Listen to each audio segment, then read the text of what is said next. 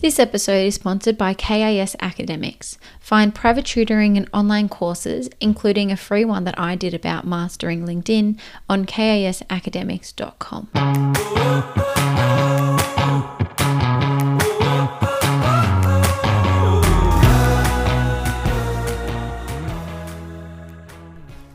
Hi everyone, welcome back to the Student Space. Today I'm chatting with Angie about the pressure to succeed in VCE. Now this could be pressure from parents, your friends, or even yourself. We also talk about the pressure that parents can place on you to pursue a certain career pathway, for example, to become a doctor or a lawyer. We reflect on Angie's ATAR reaction and how she came to realize that her ATAR doesn't define her. Enjoy the episode. I'd like to begin by respectfully acknowledging the Wurundjeri people of the Kulin Nation, who are the traditional custodians on this land on which this podcast is recorded on. I pay my respects to the elders past, present and emerging, and extend that respect to any Aboriginal and Torres Strait Islander people who may be listening to this podcast. Welcome, Angie, to an episode of The Student Space. We're going to actually have a nice chat, a bit of a candid conversation about all things about emotions and pressure to succeed in VCE. So, Angie, tell our audience who you are and what you wanted to be when you were younger. Hi, everyone. Obviously, thanks, Mia, for giving me this opportunity to have this chat. I really do appreciate it. Funnily enough, I actually graduated from high school a few years ago now. So I graduated back in 2018. I'm currently at the University of Melbourne studying commerce, and I'm about to graduate from that as well. So maybe I feel like maybe a bit old. But as in terms of what I wanted to be when I was younger, I think I obviously had those dreams of I want to be a princess and love it. But I was always told that I was really good at debating by my parents. But I think that was just code for me being really good at arguing. So for a while, I thought lawyer was what I wanted to be. But then I started doing a few law subjects and I thought that isn't for me. So here I am. Love it. Okay, and so let's talk about your high school days. Now, what was your high school experience like? For example, what subjects did you do? Did you do any co-curricular? So yeah, I went to Yarra Valley Grammar, which is a school in Ringwood, funnily, not in the Yarra Valley. I guess to give everyone a basic rundown, in year 11, I did legal studies and Chinese as my 2, 3, 4s. And then in year 12, I did 2 English, 2 maths. So that's easy to remember, right? I did English, literature, methods, and spec. What a mix. Yeah, it's an interesting mix, I think. But I actually didn't want to do the 2 English, 2 maths. My dad thought it would be really good for me, and so he pushed me to do it. But I eventually loved it because he was right that I am I really love my books, really love my lit. But I love maths as well. So yeah, that was kind of the layout. I really enjoyed doing 4 subjects in year 12 and not 5. So that was fun. In terms of extracurricular, I am a musician, I guess. I played the piano. I was in 2, 3 bands and I was in a choir as well. And I was on the first softball team, which was pretty exciting. And I played softball over the summer. It's nice. You had a good mix. Good study, but balanced study. Then you had a co-curricular, some music, some sport. I think it shapes a nice high school experience doing all those things. Certainly. I definitely had a lot to manage, but I really enjoyed it and made a lot of friends because of that. So yeah. And so when you were in VCE, what were your aspirations for after high school? So you mentioned that you're actually about to graduate commerce, but at that time was commerce what was on your mind that you wanted to aspire to do? Not exactly. I definitely wasn't sure. I knew that law wasn't exactly for me, or I wasn't sure at the time if I wanted to do law. And I knew that if I locked myself into a law degree that I'd just follow through and end up becoming a lawyer regardless of whether it was going to be the best for me.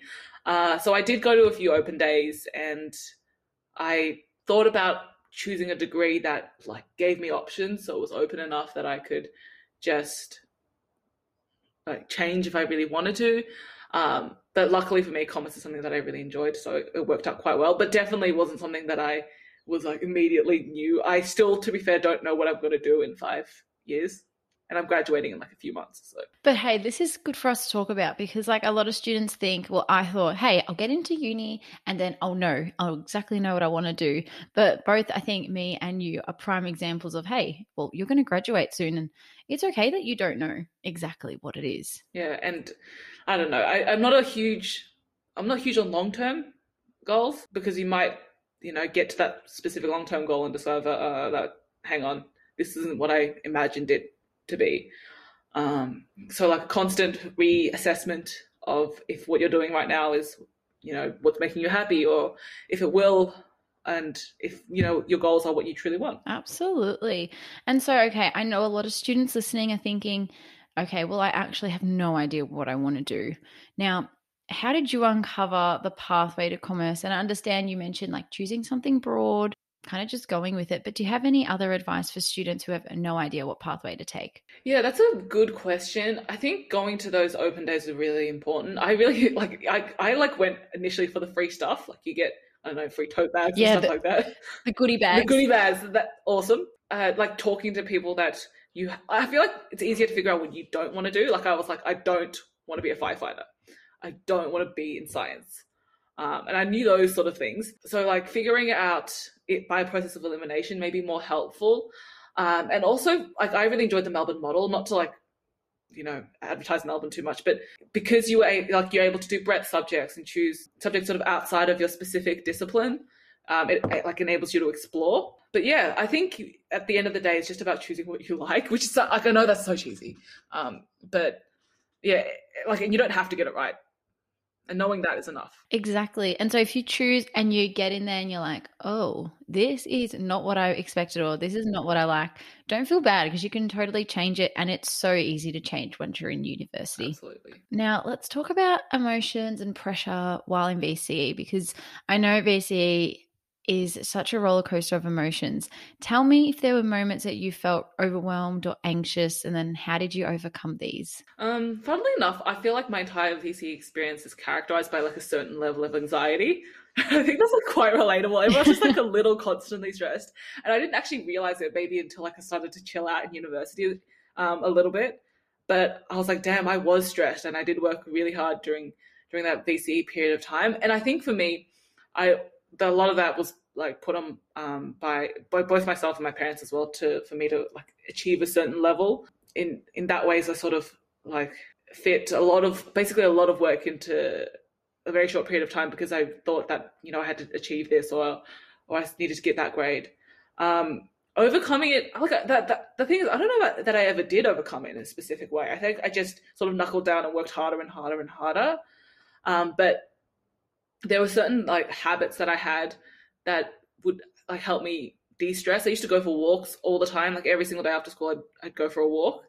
And sometimes I'd feel guilty for going on walks, because I'm like, I'm spending 3 hours going on a walk that I could be spent studying, but instead I was like, hang on, this is probably just good for me to relax and Absolutely. chill. Okay, that's so relevant, because I know a lot of students are totally feeling that way. But it's like the reality is like we have this constant like nervous energy, or this like anxiety. We can use that word of, I have to do this, I have to do that. And so, yeah, it's just about realizing, hey, it's actually going to be okay. And the thing is that like that doesn't really leave you like after you finish high school. I mean, like once you're in uni and once you're like in the workforce or whatnot, there will always be this pressure, maybe it's just because of our society or whatnot, that you feel you have to be a certain level of productive or efficient, or you're not doing good work or appropriate work, and that's certainly not the case. So know that that's probably like, it's obviously harmful and probably not something that's necessary for you to do good and like appropriate study or work. Now, did you ever feel burnt out? Because like I know our teachers say VCE is a marathon, not a sprint. I know like we all cringe when we hear that like line, but like how did you manage burnout? Because I know that at the end of my VC experience, I was burnt. I was wrecked. I was exhausted. For sure. Yeah. The biggest like instance of burnout I can remember is between like the term, this is such a specific one, but year 12, term 2 holidays. And so like in the holidays, you're meant to take a break, right? Yep. And I didn't, because I hadn't really read the book that was coming up, and I was sort of freaked out about it and spent like over 20 hours on just this one book, let alone all the other work that I did. And I literally just like studied like 8 to 10 hours a day for the entire like 2 to 3 week holiday. Crazy. And so usually, you get to the start of the semester, the term, and feel, yeah, okay, I'm a little pressure this semester or this term, I'm going to start working hard, right? Everyone has that. And then I got to that start of that term and was like, oh no, I'm dead. I can't do it. And this is term 3, so this is not even at the end of the year. No, and like I had SACs coming up. It was definitely not the time to be burnt out. So yeah, I don't recommend it. Taking breaks is probably like the second most important thing in studying, apart from like probably studying itself, because it can only be so impactful if you actually like you need to take the breaks for it to be more effectual. And now I know that, so but like so I can step away, go for walks, do whatever. I know that that doesn't make me less smart Yeah. or less hardworking. It's better for you to take those breaks and better for us to not kill ourselves, which we've learnt now. Yeah, no, for sure. Yeah, it's the thing is like you have to learn it yourself, which is the hard part about it. Okay. Now let's talk about like the pressures that you felt. And I know like you've had some pressure from yourself and from your parents. Now tell me about that and like how did you navigate through that? This was really hard. I think a lot of people expected a lot from me, and I don't think I realized that as well until like I felt it, but didn't sort of think about it too hard because I just sort of shoved it at the back of my head until again after VCE. Like the pressure from my parents was um, explicit for me, but they didn't realize how much pressure they were putting on me. And funnily enough, my mom said after my sister, who's younger than me, graduated, she said to me, Mm. "Oh, like I'm so sorry. I didn't realize how much pressure I was putting onto you until I realized that I like the sort of comparatively less pressure she put on my sister. That's not to mean that my sister didn't feel any pressure, but so Yeah. like my parents wouldn't have been happy with an ATAR below a 98, which is extremely high. That's like what's you the top 2% of the state, and that was ridiculous, right? And like not to stereotype, but in that sense, I fit into the Asian stereotype quite neatly, and I kind of hated that, but now I sort of accept it as it was because as a past experience. But yeah, my parents had always been super invested in my education. So like when I was young, I did scholarship testing and went to like weekend schools, and so like year 12 didn't feel like a 10 year 10 11 12 experience. It felt like since grade 4 I distinctly remember, and I remember going into year 7 with all these subjects planned out that I was going to do in year 12, Whoa. which is insane. And so like it was like a marathon, as we were saying before, that wasn't just like 2 or 3 years, but 7 to 8 years. And so that was intense, right? And so all that build up was crazy. And I think even I don't know if that teachers necessarily had any expectations of me, but like after the results came out, I remember saying like my literature teacher saying that she expected more of me. She didn't say this to my face, but I heard she said like I love her to like no end. But someone has sort of said to me that she had said that, and I like whether it's true or not doesn't matter. But I remember like feeling it a bit. It's still stuck with you. Yeah, and then like one of I think I just got like either just got a 40 or 39 or something in Spec Raw, and like my Spec teacher making an offhand comment, oh like if you only had gotten a few marks higher in Spec, it scaled to a 50 anyway, so I don't know why he was upset about it, but it was that and so like all this kind of accumulates, and I definitely felt a lot of pressure to succeed. But I think I just tried to focus mostly on what I was doing and the question in front of me at that time and the exam that I was doing, and to put the pressure aside. And I tried really hard to think about what exactly I was doing this for. So obviously I couldn't, it wasn't going to work if the only thing motivating me was my parents' pressure. So going into year 12, I really decided, look, I had to work hard because I wanted to do my best at something, just to say, like, I did my best at something. I tried like very hard. I wasn't going to get out of high school and say I didn't try at anything. So yeah, that's kind of how I got over it. I don't know if I ever really did though. It's interesting because like the story or even like the picture that you've painted and what you've explained, a lot of students are really feeling that right now, especially in like a pandemic year and whatever else has happened. They have a lot of pressure to succeed from their parents, and it's honestly sometimes the inevitable, like they just can't avoid it. But my question to you is, if a student is feeling certain pressure from parents or from others, or maybe their friends are experiencing this pressure, how can we support them during this time? I think probably 3 big things. So first of all, take care of yourself. And again, you can learn from my mistakes. I didn't do a really good job of that during year 12. So take care of yourself, like eat well, exercise, go on walks. Like self-care is a big deal nowadays, but it's actually quite relevant. In year 12, I lost like 20 kilos just from being stressed and like not eating at all, or like being kind of, Damn. yeah, like Terrible. irresponsible. So don't do that. Like little moments with yourself are really important. Yeah, friendship, you touched on that before, but like your friends are the only people that are really with you, right? It's like not like your parents are doing your exams, right? Yep. So they can sort of just, go away and spend some time with your parents, with your friends, and like listen to them and talk to them, because they really do understand your experience, because they're literally going through it as well. And then the third, I guess, is, how do I phrase this? Like, try to find a way that motivates you internally, or like what your what's going to drive you. And it doesn't have to be like, I want to get a certain ATAR. For me, it was literally like, I want to try my best at something, and whatever that result is, it's whatever I like worked my hardest at and tried my best at. And so even nowadays, when I'm working, sometimes I don't think I'll ever work as hard as I did back in that VCE process. But what I really mean by that is that I won't feel ever as much pressure as I did then. So know that it gets easier, and try to find some motivation that will motivate you actually intrinsically, and not just be, oh, because my parents said so, or because X person expects this from me. Absolutely. Some great advice there.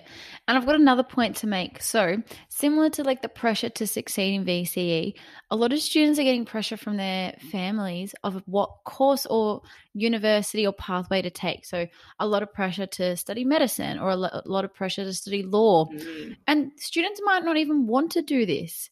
Can we talk through that? Or like, what could students do? Because it's like so hard to like just turn to your parents and say, no, sorry, I'm not doing that, when they've literally sent you to Sunday school since grade 4 to become a doctor type of thing. It is so hard. Yeah, for sure. This is a hard one, and I don't know that I ever really succeeded in getting away from that, because my second option after commerce would have been an arts degree, and I would have done like literature and focused on that. To be fair, I'm glad I didn't, but that, that part of the reason I didn't choose that was because I knew I'd sort of raise hell with my parents by choosing an arts degree.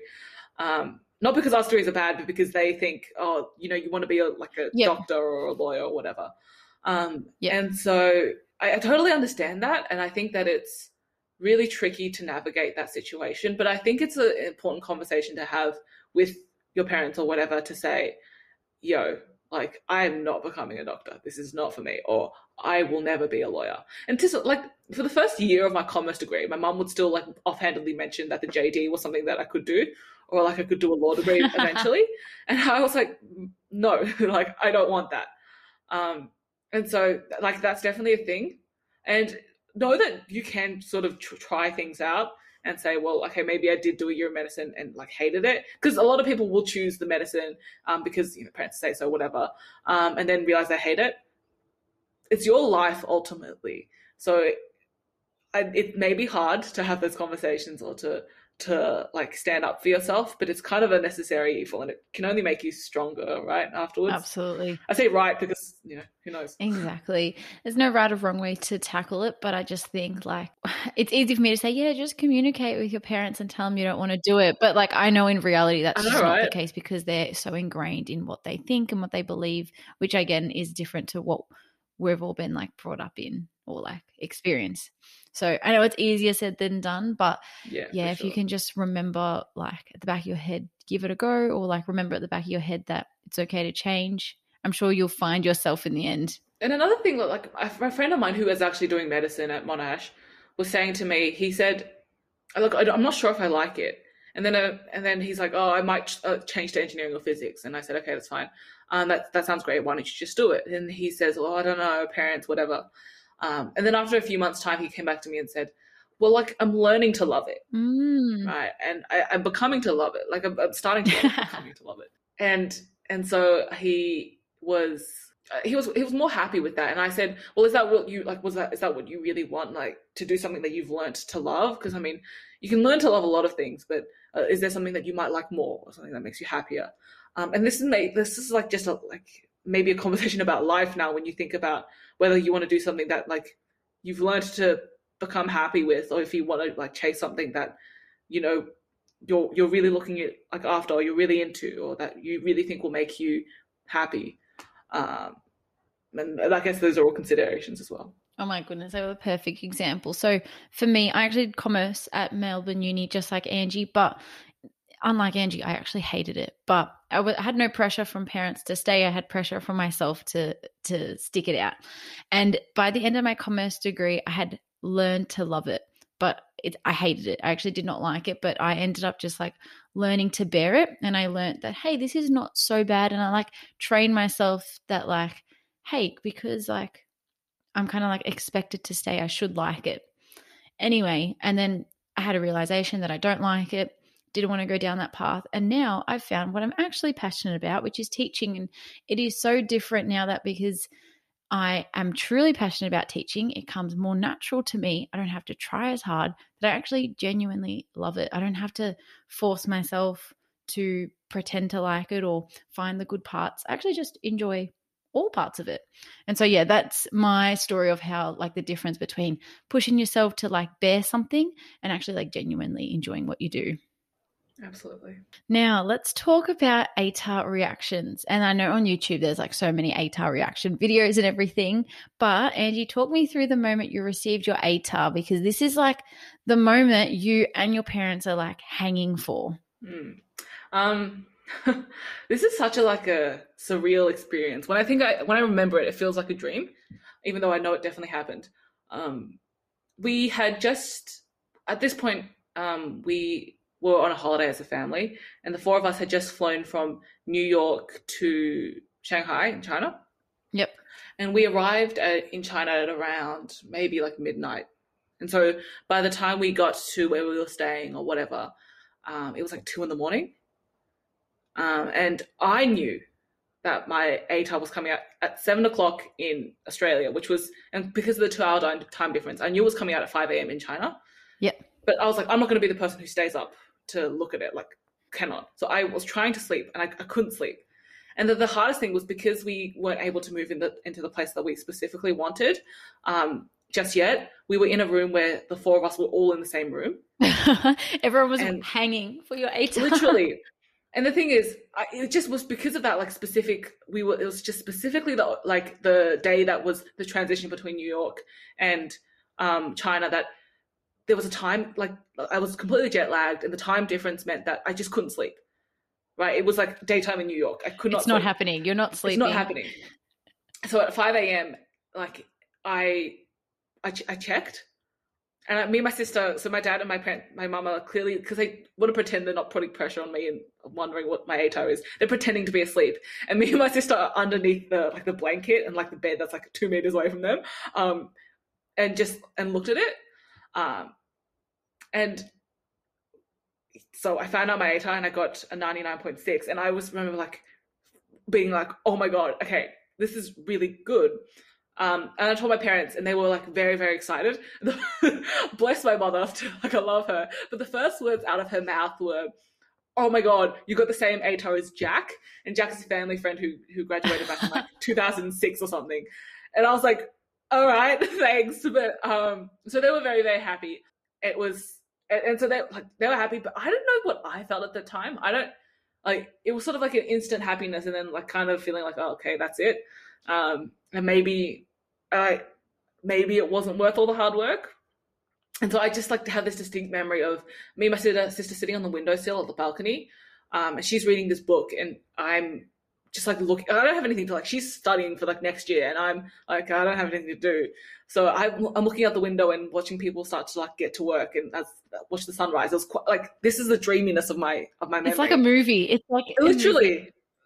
And I can't get that image out of my head, but I remember crying about it, but nobody like in my family knew at the time. I remember crying when I got like after a little bit of time when I was alone. Tears of joy? Not because, well, I don't know what it was, but I was just crying. I think I was happy that they were happy, but I don't know that I myself felt really happy about it. I just thought like, this is it. And that's like partially a good thing, right? Because you're not like, it's just a number. Who gives a crap?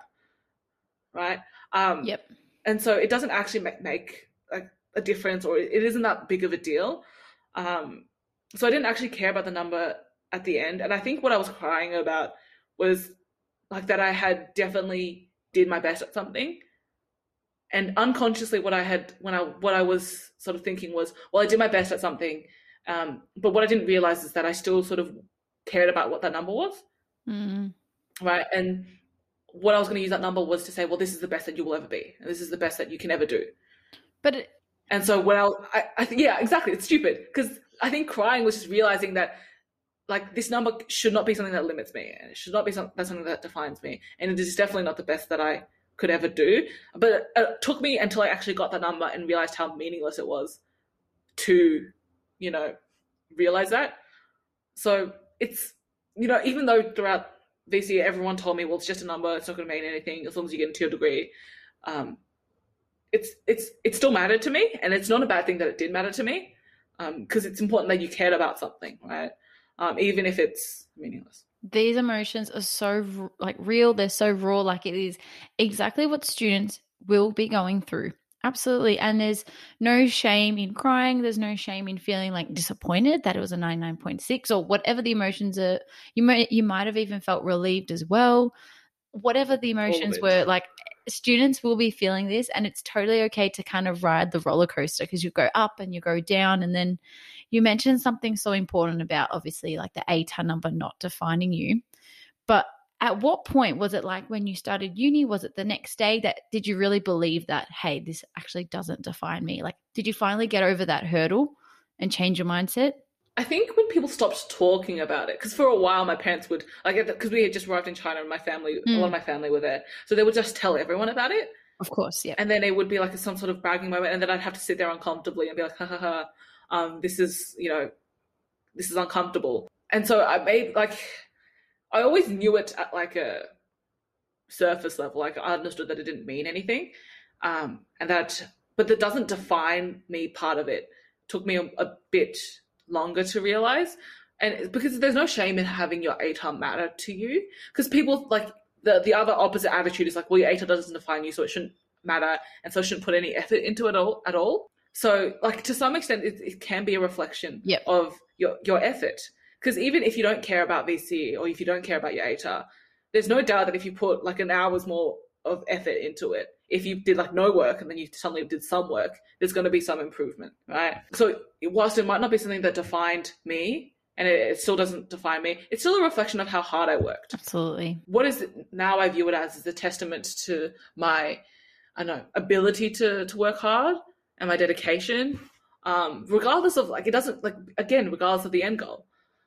So even though I did achieve a really high ATAR or whatever, it doesn't, even if I hadn't achieved that really high ATAR, I still would have had, the same journey. Yeah, the same hard work and the same effort, which you are definitely proud of. And it's definitely like, even like your parents should be proud of you for that too. Yeah. And I think actually the hardest thing is that the ATAR is supposed to try to standardize and compare people. Like it's literally a ranking. Yeah. Right. And that's hard to escape from.